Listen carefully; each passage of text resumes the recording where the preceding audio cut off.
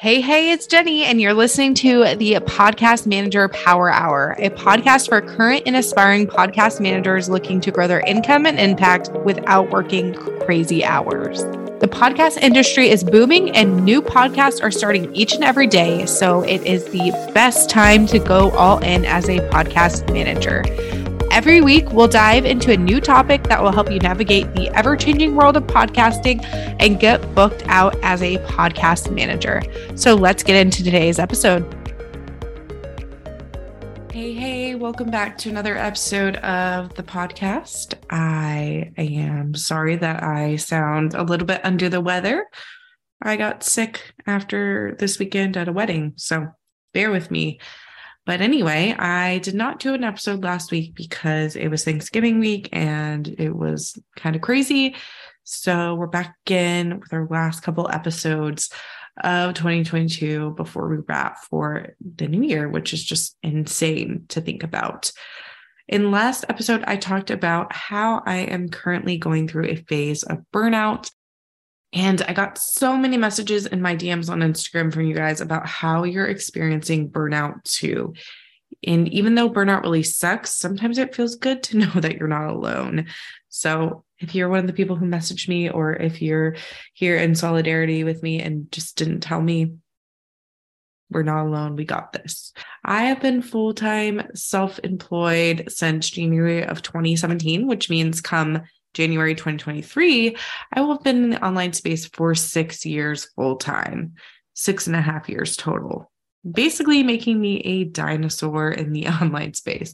I'm just kidding, but sometimes it sure feels that way because so many people joined the online community in 2020 after the pandemic or during the pandemic.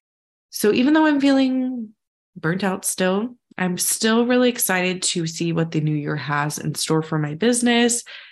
And because I branched out into the agency model, I've been able to focus more time on teaching about podcasting and also teaching about becoming a podcast manager in particular, in addition to mentoring aspiring podcast management agency owners, which has been such a blessing because I really do enjoy teaching what I know and helping others be successful in this space because I love it so much and I'm so passionate about it.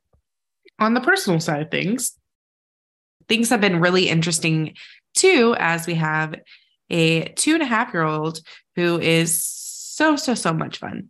But it's also really challenging at times because, the terrible twos are a thing. But we're really enjoying this busy season of life, chasing a very active toddler, and I'm not taking it for granted because I know how quickly it goes. So now we've got a little bit more behind the scenes look at what's currently happening in my life. Let's jump into why you're here. And that is the episode.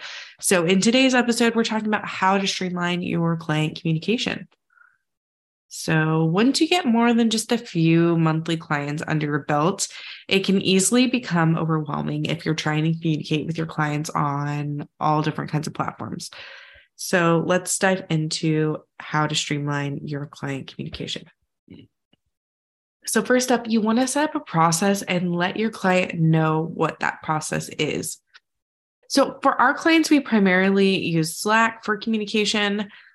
I absolutely hate email and I try to spend as little time in my inbox as humanly possible. So Slack gives me the ability to talk with my clients via text. There's also a voice option now, which is really nice. So this allows me to do this quickly without having to hop in my inbox and draft up an email. That feels like such a task because even if you are having an informal relationship with your clients, sometimes email just feels like it has to be so formal. So when we're working together, I tell them upfront that the tool that I typically use is Slack.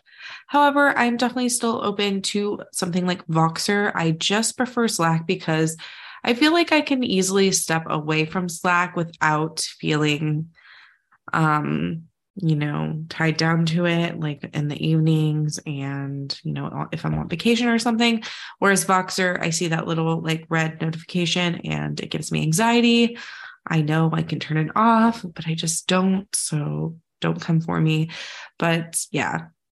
So although email is not my favorite tool by any means, some of my clients are just not very tech savvy. So we'll communicate with them via email instead. So I know that I am saying set up a process and stick with it. But honestly, like for me, as long as I'm talking to the client in one set platform, then it works for me. But once you decide on that specific platform, stick to it, because it can be super duper confusing to be chatting via email and chatting via Slack and then have some open Voxer messages or have some open Facebook messages, or even sometimes text. I don't do that with my clients, but in the beginning, I had a client who wanted to text because she was a busy doctor. But when you have an open communication line and all these different tools, it's super easy to lose track of things. So once you decide on the platform you're going to be using with your client, stick to that one platform. And yeah, makes it so much easier. It just really makes it as easy on yourself as possible, because as your business continues to grow, it's going to be harder to manage all different kinds of tasks and all different kinds of people. So just make it easy from the get-go. So I know this was a super duper quick episode, but it's really as simple as that, as picking a tool and sticking with it. And even if you're using different tools for different clients, as long as you're staying within that one tool for that client, it makes it a lot easier to manage everything. But I would love to know, how do you prefer to communicate with your clients? Let me know over on Instagram. My handle is at jenny.sunnison. I always love chatting with you guys. And yeah, until next time, friends. Thanks for tuning into today's episode. Come hang out with me over on Instagram at jenny.sunnison, jenny.suneson, or in the Profitable Podcast Manager Society Facebook group. And let me know your thoughts on today's episode, because I love hearing from you. You can find all the links and resources in the show notes over at jennysunnison.com. Okay, that's all for now. I'll see you in the next episode.